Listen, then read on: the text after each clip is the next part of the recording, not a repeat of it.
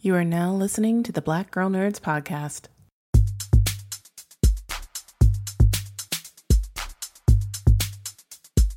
5, 6, 7, 8.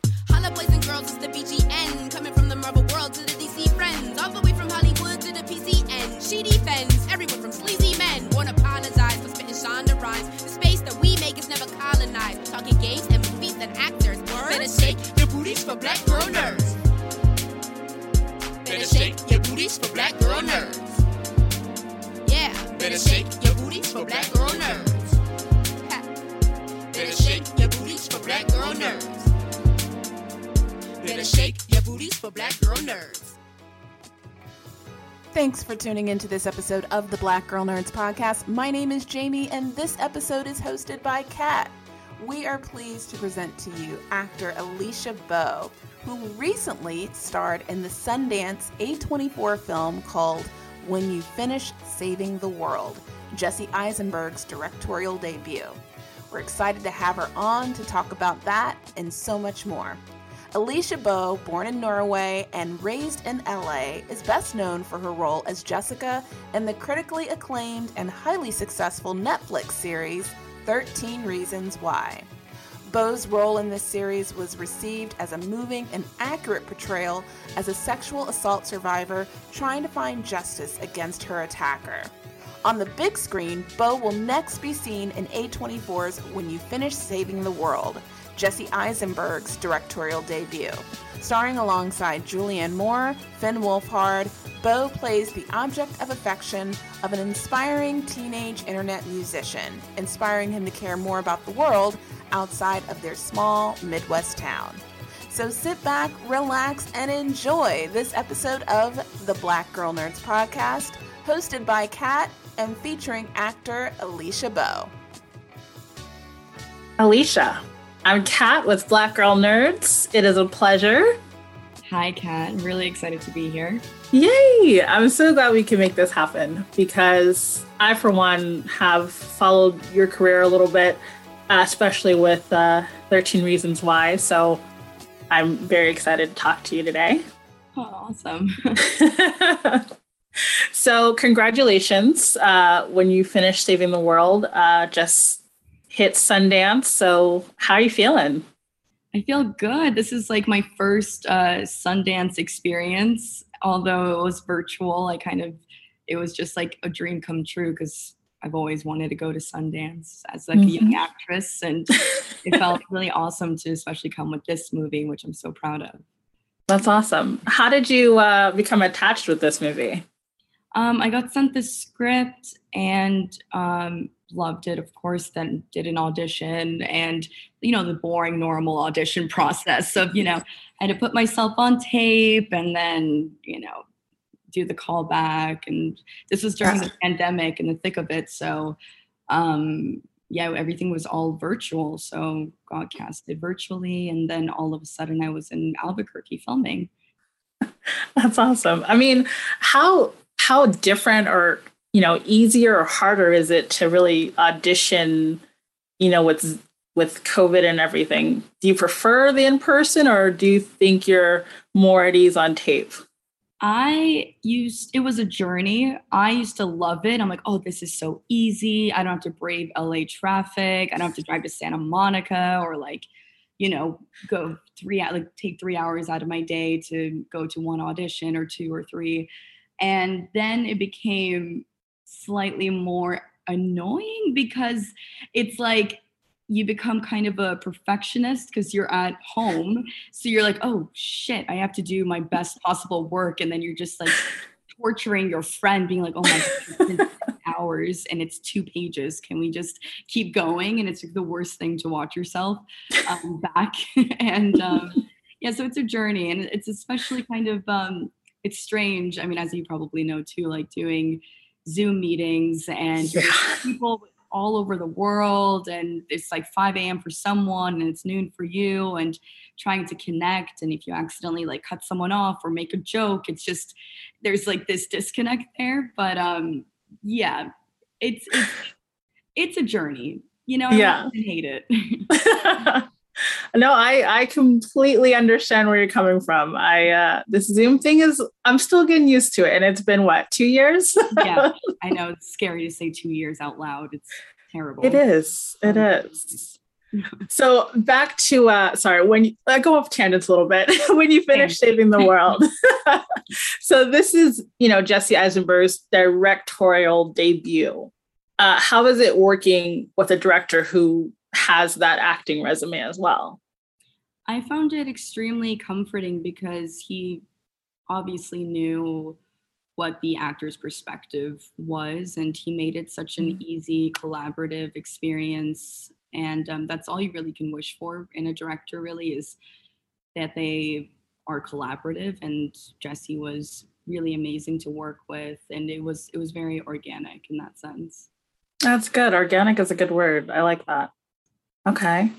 And so if you don't mind, tell us a little bit about your character and, really what aspects of her did you kind of attach yourself to the most?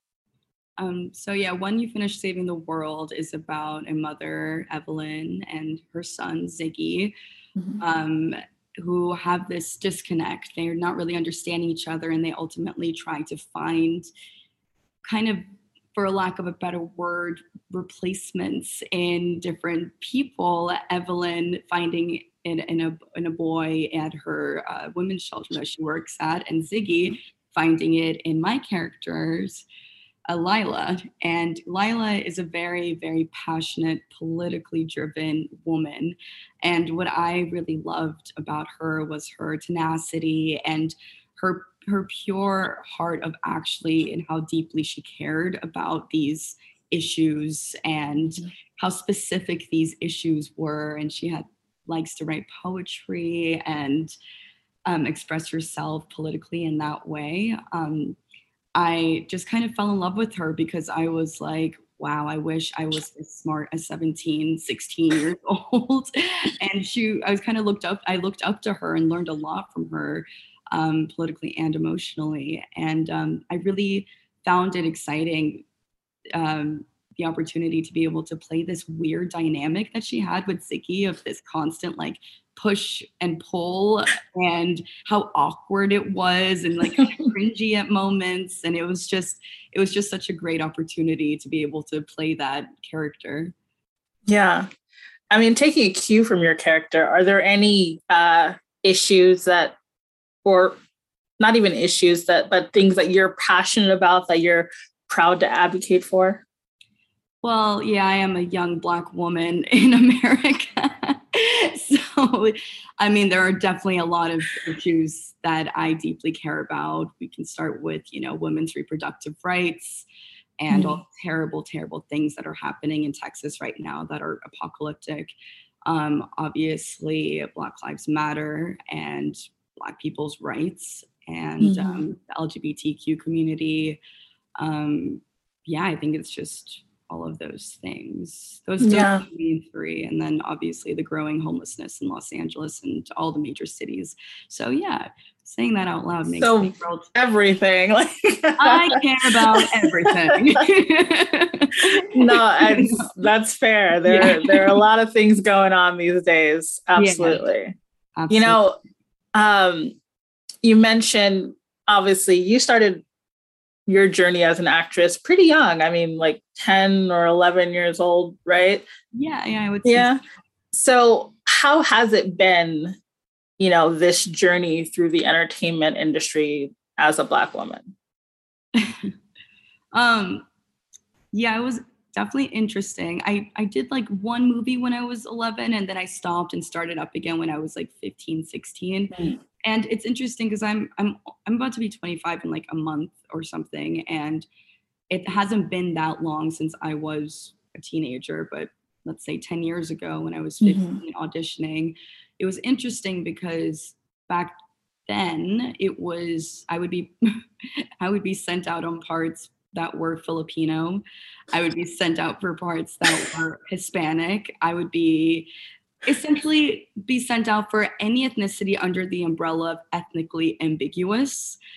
And as the industry has become, quote unquote woke, it's changed and it's pivoted a bit, but although not as much as, I mean, we obviously have a lot more progress to do in terms of tokenism and how Black people are represented as a whole and all the other minorities. But I've definitely seen some progress now, and definitely more opportunities for women that look like me, darker skinned Black women, and all the like Asians, Hispanics, and all of the other minorities that really didn't have a chance before in such a short time ago, really. And but it's really not hit the mark quite yet. I mean, we still have a long way to go. Yeah. But it is interesting being like in my formative years, seeing that shift in our entertainment industry. Yeah, definitely. I mean, that is a shift going from 15-year-olds and you're playing any race under the sun, basically. They're like everything but white. You can't be white. But I'm like, I'm half. You can cast a white mom and a Black dad. You know, that's like, I couldn't book any commercials because as a kid, like you usually had to be in a family and they're like, I don't, you're just so confusing to look at. Like, what are you? Oh my goodness. Wow. So, you know, that you mentioned the film also is very heavy on the, you know, the mother-child relationship. And I'm wondering, what were some of the moments that you could relate to the most, given that dynamic in the film? There's growing up as a teenager, but like also as a young adult, because I can only speak for myself. But there's definitely that frustration of this person who you guys both adore each other and love each other so much, but there is this deep misunderstanding sometimes of like, you know, the daughter or son or whatever, not really, or getting frustrated because they're not seeing their maternal figure really in the way that they want to be seen in, and the mom being frustrated that, you know, their son or whatever doesn't understand them. And that's just like a constant miscommunication struggle. And it's really touching to see how we can bridge that gap and communication style. I mean, of course, there's a generational gap and everything. But yeah, just that complex, it's such a long topic of like mother-daughter relationships, mother-son relationships, and parents and children relationships. It's just so complicated that I feel like everybody could, even if you have the healthiest relationship with your parents, you can relate to in some way. Yeah, agreed. Absolutely agreed. Yeah. So what are some of the things that you learned during this whole process? May it be from your peers, your friends who were helping you in the audition process. What are some of the things you learned? From like auditioning specifically, or just the entire process? What did you learn about yourself? Maybe some acting things that you maybe were like, oh, that went really well, I'm going to do that next time, or things like that. I guess it's trial and error. Like just being really shitty sometimes and learning from it, humbling yourself. And of course, I learned a lot from like my peers and collaborators, and how to just not be afraid to fail, even though that sounds really like cliche, but it's true, because that's like some of my biggest lessons is learning from my own failures. And always being open to new perspectives and new ideas and trying things differently, which is really challenging, to always try to keep things fresh and trying things differently and challenging yourself. And I find doing that by surrounding myself with people that I find really inspiring and almost opposite of me, so I can, you know, steal from them, essentially. I like that. You're borrowing. I'm borrowing. Not returning though. All right. So what's next for you? Taking, like you just said, growing and taking what you've learned. What's next for you? Well, hopefully to keep working. I do have a movie coming out in the summer that I'm really excited about. I'm not sure if they've come up with the title yet, but it's a Netflix film. And that was really fun to film. And beyond that, I'm just hoping I keep booking gigs. I'm just trying out here. All right. So note to self, look for you in the summer on Netflix. Got it. Got it. And we are Black Girl Nerds. So I want to know, what are some of your nerdy things you like to do? Oh man. I don't know if you could consider it nerdy but I would consistently watch TV or read a book, and then I would transcribe it into my own version of a screenplay. Ooh. And I would make my friends act it out. It's been a minute though since I've done that, but that was probably I just kind of cringe at it because I would force my poor friends to do it when we were younger, and I was really bossy about it. It wasn't fun for them. I just was really strict about it. But yeah, that's the one thing I can think of on the top of my head. No, that's amazing. So I mean, kind of like fan fiction in a way, but you just I remember this is my first time I did it, which was really funny. It was the Cheetah Girls, right? Of course. Yes. Of course you do. And I do. Exactly. We are sisters. Anyway, so they made the movie into a novel, which was funny. Oh. And so I bought the novel version of the Cheetah Girls, and then I transcribed that whole novel into a screenplay. And then made my friends perform it, but then I would do 6 of the parts and everybody of course. And then beyond that, I would make my own little scenes here and there, and so that's so that was your early acting moments. Oh yeah, I mean, I've been an attention whore since I could remember. I've been acting out of the womb, performing out of the womb, let's say. Look at me, I want attention. I love it. So is acting, you think that's where you'll stick long term, or do you have any ideas about writing or directing in the future? Yeah, it's absolutely a possibility, but as of right now, I'm hoping to produce something very soon in the future. But yeah, acting's kind of been a part of me since I was a child.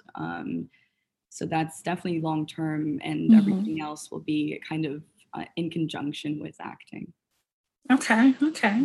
All right. Final question, bringing it back to the film. So why do you think people should go see When You Finish Saving the World? Ooh, okay. This is my moment. I think people should go see When You Finish Saving the World because it is something everyone can relate to. It's a beautiful slice of life film, and I'm in it. So, and Finn Wolfhard from Stranger Things is in it, and I know people love him. Julianne Moore is in it. Jesse Eisenberg directed it.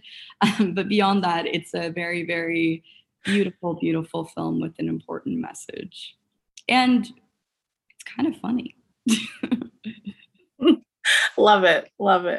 Well, thank you so much, Alicia. I'm so glad we got to do this. And I will look forward to that Netflix film in the summer. Thank you so much. It was so nice talking to you. All right. Take care. Bye.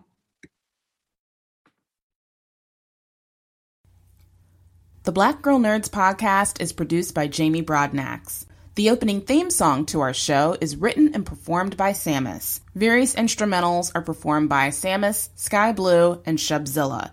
You can find various episodes of the Black Girl Nerds podcast on iTunes, Stitcher, SoundCloud, Audio Boom, Google Play Music, and Spotify.